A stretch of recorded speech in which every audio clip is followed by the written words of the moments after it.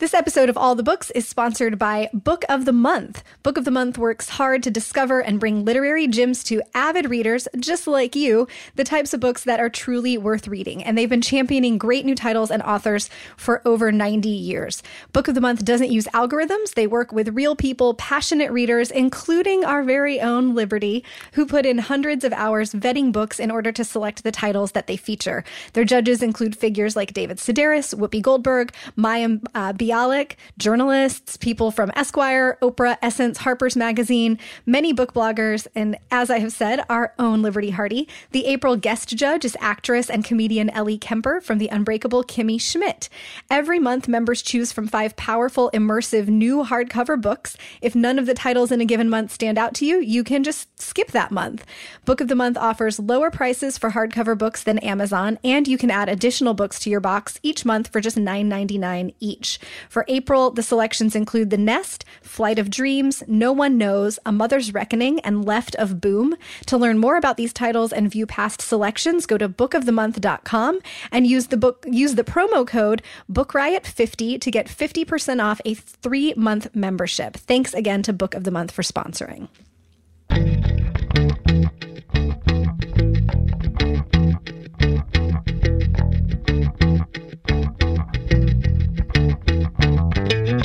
You're listening to All the Books, a weekly show of recommendations and enthusiasm regarding the week's new book releases. This is episode 49, and today we are talking about books released on April 12th, 2016.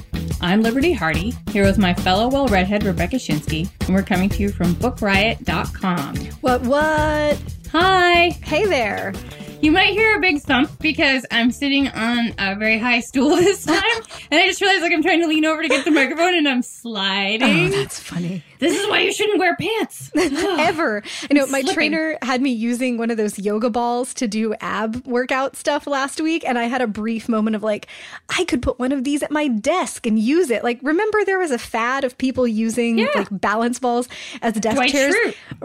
Right. Yeah, because Dwight Schrute is really who I want to be in my working life. And I entertained that thought for like 12 seconds before I was like, no, I'd get too excited about a thing or like mad on a conference call or something, and I would fall off and it would be sad.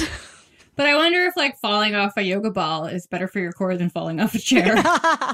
She fell, but her core was engaged the whole time. Yeah. So we're rolling towards our first anniversary, as we talked about last week, and now we've decided officially that for our 1-year anniversary show, our 52nd episode, which will be on May 3rd, we are going to take listener questions about whatever. So you can send us those at allthebooks@bookriot.com or send them to us on Twitter. We'll also do some new releases that week because it's a huge week for new books and we can't leave those out as well. So send us your questions. And speaking of anniversaries, there's a birthday that you want to mention. Oh my goodness. I just didn't think that we could let it go by without talking about it because today is Beverly Cleary's 100th birthday. We should have sent her a cake. I feel that we have failed. How amazing is that? She's amazing. Turning 100 is amazing. Yeah. So happy birthday to her because that's just so exciting.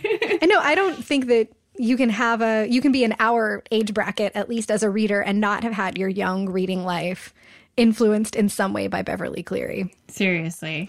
So She's that's a gift. rad. That is rad. Rock on, Beverly Cleary. Speaking of rad, would you like to hear about my first book? I would. Look at that segue. Yeah, that was cheating, really. My first book is called A Murder in Time, and it is by, I just dropped my paper. It is by Julie McElwain, and it's so much fun. It's about a brilliant young FBI agent named Kendra Donovan, and at the start of the book, she is part of a raid. They're going into this warehouse to get the bad guys.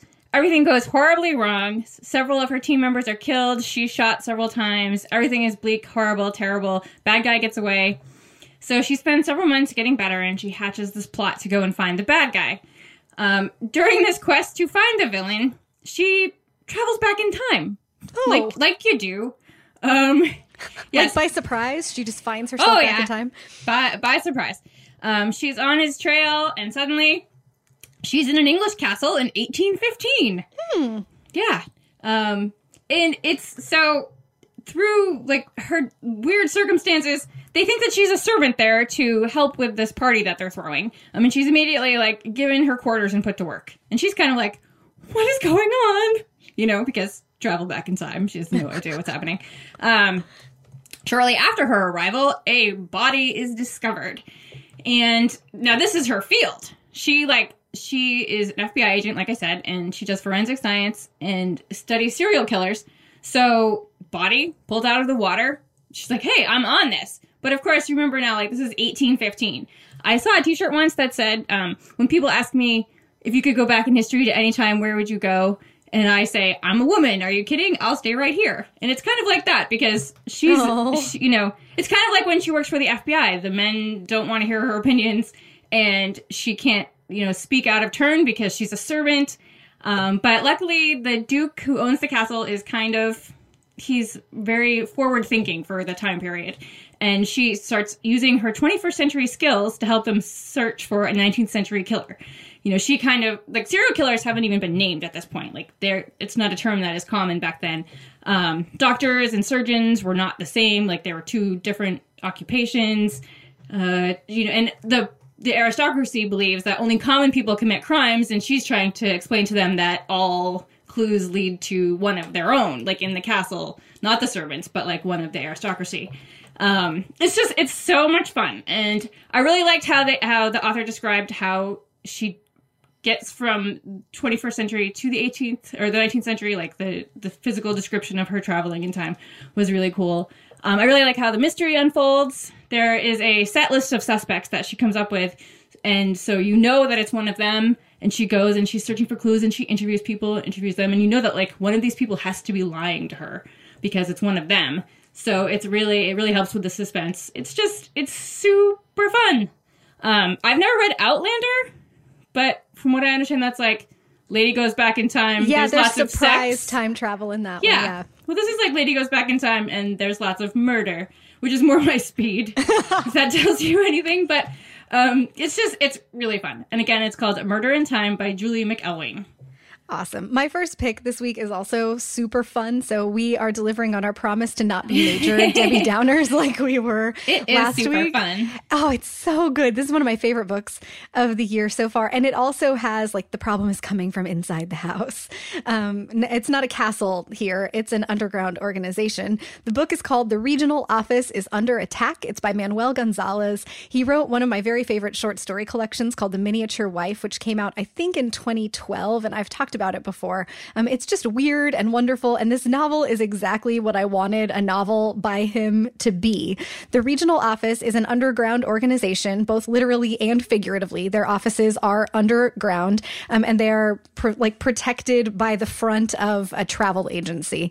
The Regional Office fights the sources of evil in the world, including like monsters and just terrorist organizations, like, you know, imaginary evil that exists in the book and real world evil that exists everywhere. And the book opens with an attack that has been planned by someone on the inside and is now being carried out. Rose is a young assassin who's participating in the attack, and we meet her as she's climbing through the vents like she's straight out of Die Hard. The other main character is a young woman named Sarah who works for the Regional Office. She's kind of a cyborg. One of her arms is mechanical, and there's this long running gag in the book about how no one knows which arm it is, and like she doesn't want anybody to know which arm it is so that she could just destroy them with either arm by surprise. And she's trying to defend the Regional Office against this attack. Most of the book moves back and forth in time between showing us how Rose was recruited for this attack and how Sarah was recruited to work for the Regional Office, and then how the attack was planned or who might have planned it. And there are these interstitial chapters that are essentially like a scholar's notes about how this supposedly historic attack on the Regional Office was carried out and what led up to it. It is so bonkers fun. There's monsters, there's assassins, there are supervillains, there's scheming, there is so much creative swearing. I loved it so much. And there are like, you know, they find women who seem to have magical powers and they turn them into oracles and put them in like glowing bathtubs. And you can just see the villains like rubbing their fingers together, Mr. Burns style, about what they're managing to do in this book. It's so weird. It kind of defies descriptive description in an effective way. I don't know how to talk about it other than to say it's so much fun. It's the most fun I've had reading, I think, since Angel Maker by Nick Harkaway. If you liked that book, you were going to like this one as well. And it just does its own cool, weird thing. I really just loved the crap out of it. It's called The Regional Office is Under Attack by Manuel Gonzalez. He's so cool. He is. His just book like, of stories is awesome, too. It's like, you know, sometimes you read something where you can tell that the writer just really delighted in like going to work every day and telling that story.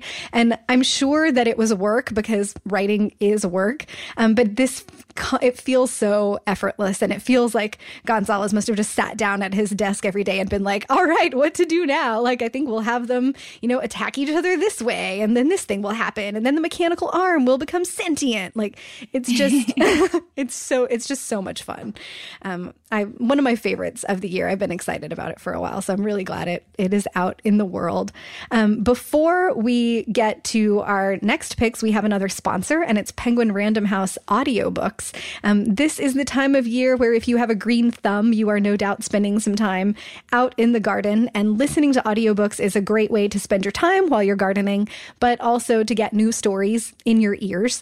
Penguin Random House Audio is offering a Listen While You Garden prize pack that includes some great audiobooks to keep you going and entertained as you are preparing for spring.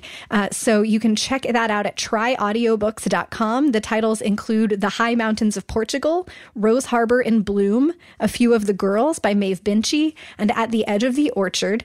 I have heard from several Riot contributors that the regional office is under attack is excellent on audiobook. I read it in print, but I have no doubt in their abilities. So if you're wanting to check that out, it's from Penguin Random House Audio as well. Again, go to tryaudiobooks.com to get listening suggestions to keep you busy while you're gardening or doing whatever you're doing outdoors this year, and to enter to win their gardening prize pack giveaway. So thanks to Penguin Random House Audio for sponsoring us. I feel like I have to start off my next pick by apologizing to you because I think that if you read this book, it would be one of your favorites, but I didn't bring it to your attention because I loved it so much. I wanted to talk about it. You're a sneaky But lady. I feel really guilty now, and I'm sorry. Oh, that's all right. I'm even more interested in finding out about it. Oh, it's so good. It is a book of short stories. Okay. It's called The Bed Moved, Stories by Rebecca Schiff. It's a debut, and it's so fantastic. I loved it so much, and I would like lots more, please. It's only 160 pages. I was very sad that it ended. She reminded me a lot of Jenny Ophel, or you read Barbara the Slut, right? The Lauren Holmes. Yeah, reminded me a lot of that. It's so great. These are like, the title story is like a page and a half long. I mean, they're very short. Some of them are longer. The title story is about a woman. It's called The Bed Moved. So the title story of Bed Moved is about a woman. She's kind of detailing how her bed moved in more than one way. There's a story about a girl's father who is really angry that the street next to theirs is going to become a one-way, and he starts like sending threatening tapes to the mayor, and he's just really angry, and he wants her to help him petition. There's a high schooler who has her first sexual experience at geology camp. There's a woman who goes to visit... Did they make her bed rock? Oh. Sorry. You're not sorry. There's a woman who goes to visit her mother after her father has died, and her mother is keeping their house kind of like a shrine. Like, she's wearing her father's shirts, and she doesn't want to throw out his like computer magazines from 1997. And the woman goes to use her father's computer, and she finds a file, like a 30-second video clip that alarms and surprises her. There's a story about a clothing optional resort in California. These are all just really funny. Like, some like made me laugh out loud. Sometimes I wonder are the things I laugh out loud at, and wonder if other people will laugh out loud. But like the one about the girl whose father is angry about the road, she's talking about high school and how they're reading like their 37th John Steinbeck novel. And like that made me laugh because that could be true.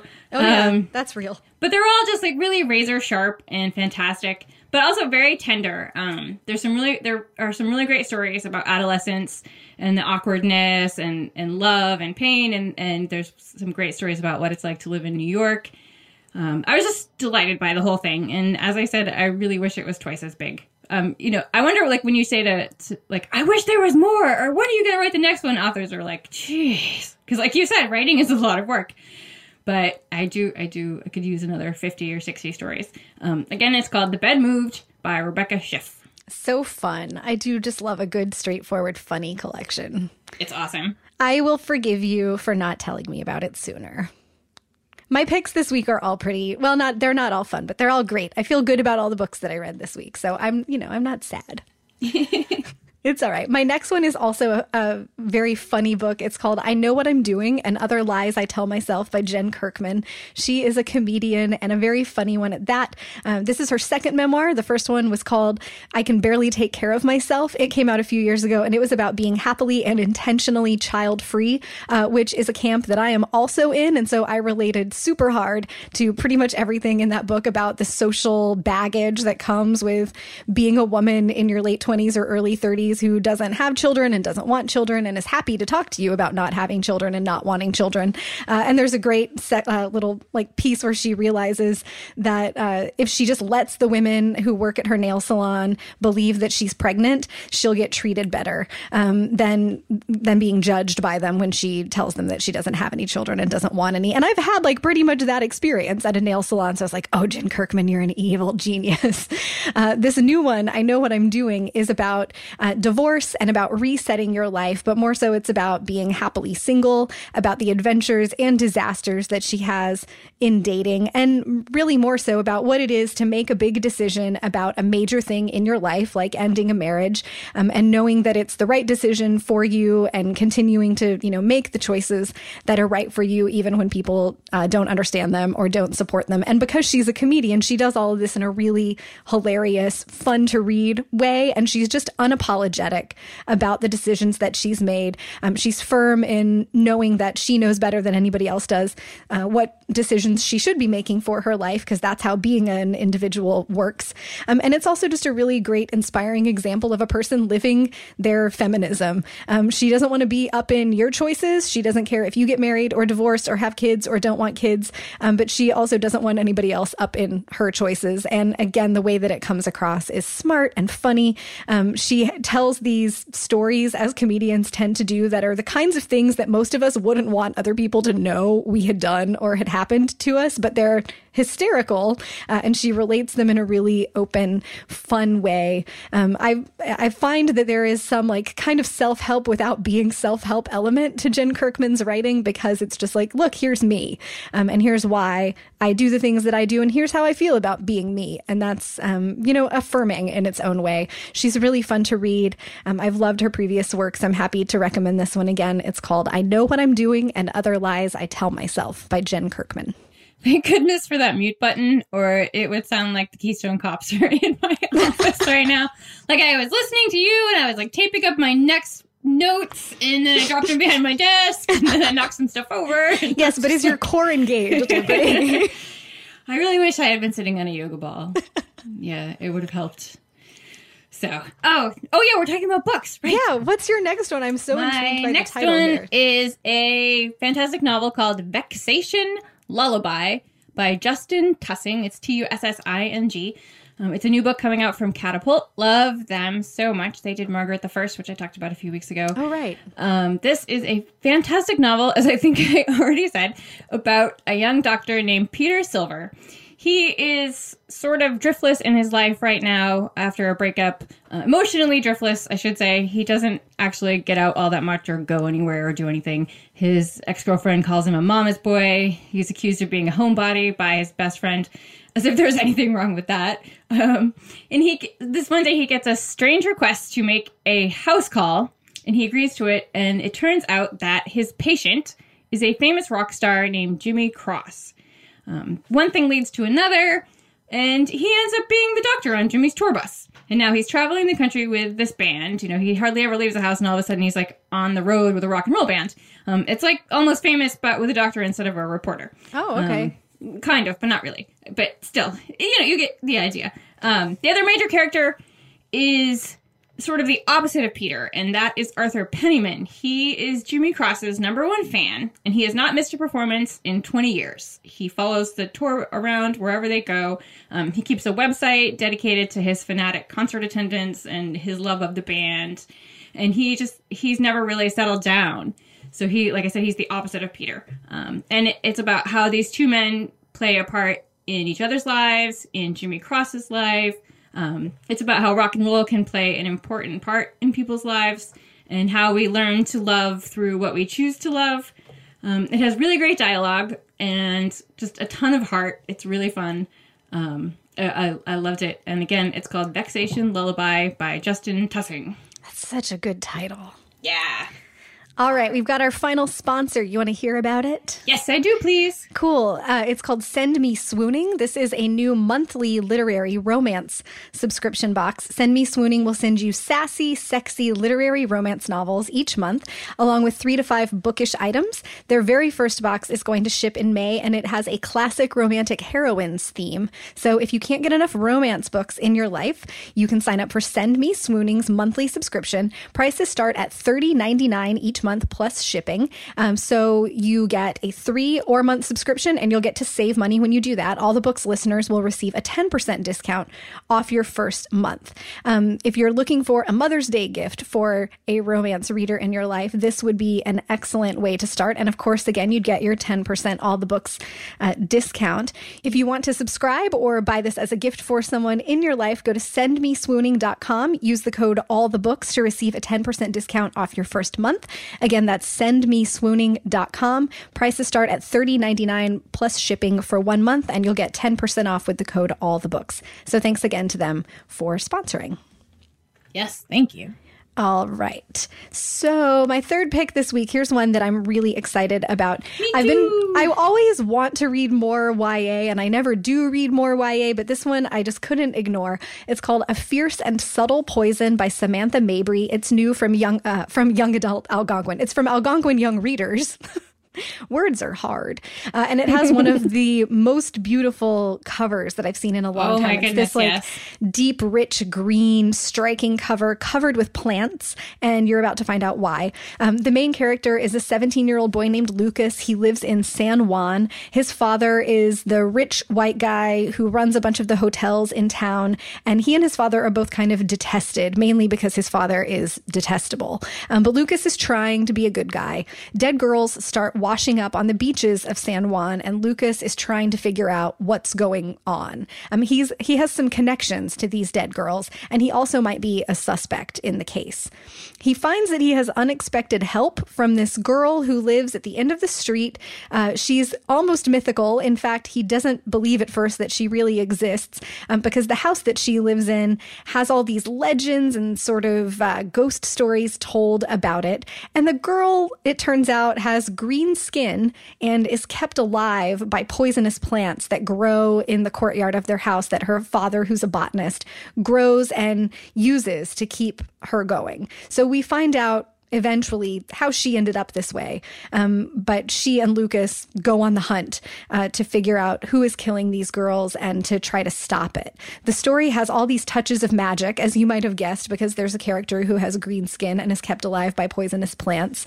The town also tells these myths about the house, that there's someone who lives there that you can write your wishes on a piece of paper and throw them over the wall and your wish might be granted. That doesn't actually come true, or we don't think it does. But there's, this lore around the house and who the people are who live there, and we get to meet the girl. It's really, though a story about friendship. It's about colliding cultures, about family, and there's a little bit of a star-crossed lovers element to it. It moves along at such a good clip. I didn't really know where it was going to go for most of the time, and I was so enthralled with the San Juan that Samantha Mabry creates. That's like, even though there's a girl who has to be fed poison to keep her living, it had that element of like, this is the San Juan that I want to visit. Sometimes you read a version of a place and it just seems so compelling and beautiful. I really, really loved this book. I couldn't put it down. I read it very quickly. Again, it's called A Fierce and Subtle Poison by Samantha Mabry. Yeah, I picked that up because I could not ignore the cover. And I didn't read the description, so I was like, what is even going on? Right. I didn't know what it was about either. I try not to read stuff before I start the books too. And I was like, oh. Yeah, exactly. We know what we're owing at, but everyone else will have to read it and find out. And do read it and find out it's worth it. Yes. What's up next for you? Last book. It is called Pretty Jane and the Viper of Kidbrooke Lane, a true story of Victorian law and disorder and the first unsolved murder of the Victorian age. Well, that's a mouthful. That is a big title. It's by Paul Thomas Murphy. It is a big book. It's over 400 pages. I should say that aside from The Bed Moved, all the books that I chose today are quite large. A Murder in Time is like 500 something pages. It's crazy. Anyway, this is a 400-page book, and it's awesome, and it's so in my wheelhouse. It's a true story. On April 26th, 1871, a police constable who's walking his route in London discovers a young woman's body. Horrible, horrible violence has been visited upon her, and he thinks that he's looking upon her corpse when suddenly she puts up her hand, and she is still alive. But she lapses into a coma, and she dies 5 days later. Identity unknown. So Scotland Yard sends one of its top detectives, John Mulvaney, to investigate the crime. And after several days, the police learn her identity. She is Jane Maria Clausen, a maid in the house of the esteemed Pook family, which is just made me laugh really hard, even though this is a book about murder. I'm a horrible person. Anyway, so it turns out that she was the Pook's maid, and she was also 2 months pregnant at the time of her death. And so Paul Thomas Murphy, the author, he has reviewed all the evidence of this 19th century crime through a 21st century crime lens, and he identifies her killer and the father of her child as none other than Edmund Walter Pook, who she worked for. Mm-hmm. It's just a really cool look at old forensic science against present day science. It's really interesting how he comes to this conclusion. It's also a really fun accidental pairing with A Murder in Time. Like, I read these books sort of almost back to back and was like, oh, historical crime solving, It was really cool. I really enjoyed it. If you like Suspicions of Mr. Witcher by Kate Summerscale, it's a really good book. I also really like, even though it got trashed a lot, the Patricia Cornwell book where she said that she solved the Jack the Ripper murders. Like, that's a really fun comparison. And yeah, just like super nerdy old murder science. I'm so there for it. Again, it does sound like your wheelhouse. Here again, it's called Pretty Jane and the Viper of Kidbrooke Lane. I'm just going to break it off there. It's by Paul Thomas Murphy. Fun. My last book is the most serious one of my picks this week, and it actually would have fit with last week's accidental theme pretty well. It's called We Believe You, Survivors of Campus Sexual Assault Speak Out. It's edited by Annie E. Clark and Andrea L. Pino. They are two of the founders of an organization called End Rape on Campus. And this is a collection of essays that are written by survivors of college sexual assault and rape. They're from all kinds of colleges, all backgrounds, all socioeconomic and religious and racial groups, and all different kinds of experiences, both in what was done to them and how they responded to it. More than 20% of women and 5% of men will be sexually assaulted while they are attending college. Those numbers are huge, and those are only the ones that we know of and can guess based on reporting rates.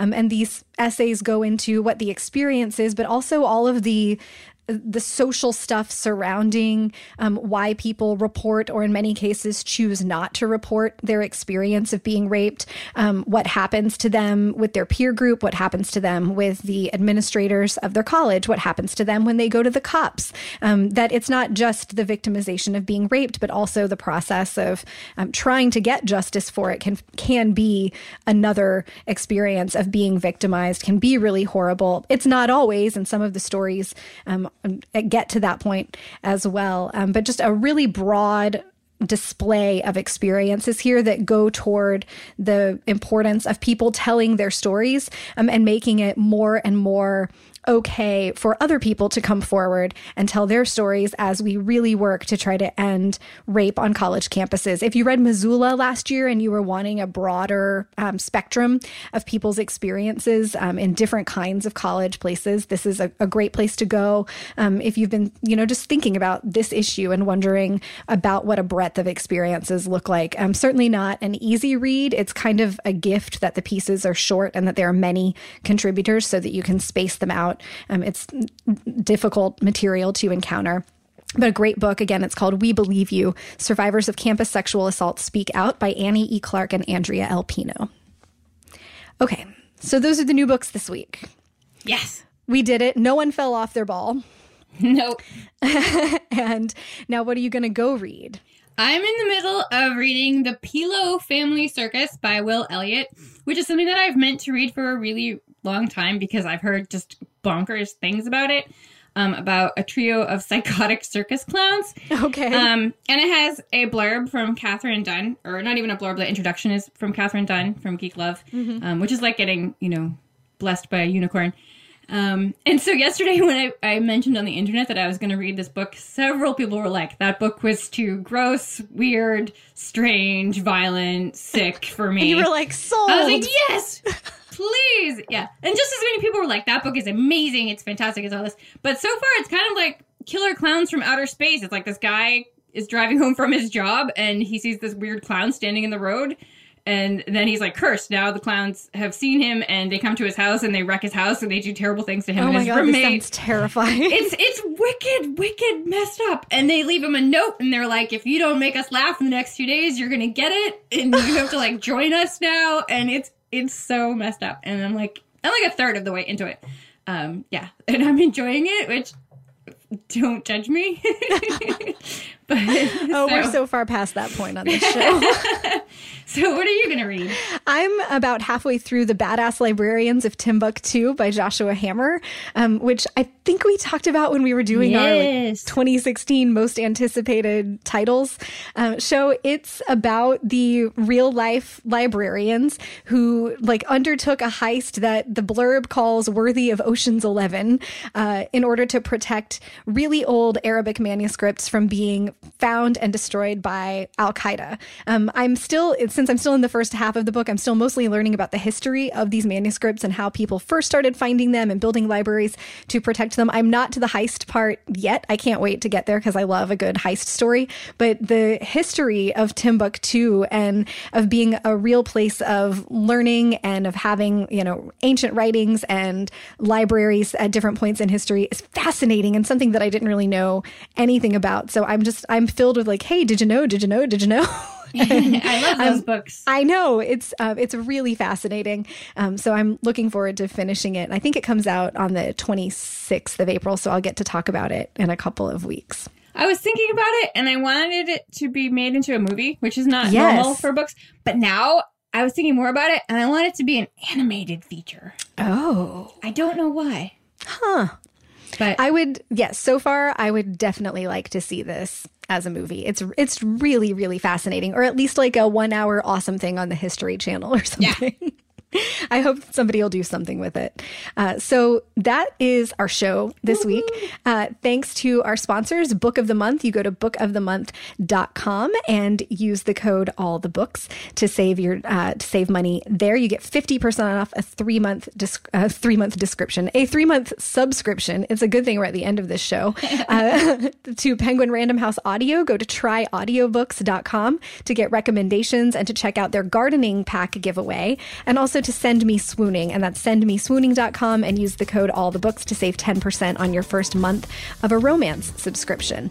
You can drop us a line at allthebooks@bookriot.com or send us your burning questions for our first anniversary show coming up in a few weeks. Hit us up on Twitter. I'm Rebecca Schinsky, SCHINSKY, and Liberty is Miss Liberty on Twitter. And if you've got a minute, want to give us a quick gift for our anniversary, you could leave us a rating or a review on iTunes. It helps other readers who are looking for book shows to find their way to us. And if you have already found your way to us, you know that there just aren't that many book podcasts out there. So please help us find new friends and leave us an iTunes review. And as much as we would love to tell you about more books out today, we just don't have the time. But you can read about more titles out now in the show notes at bookriot.com/allthebooks, as well as find a link to our weekly new books newsletter. All right. Happy reading. Happy reading.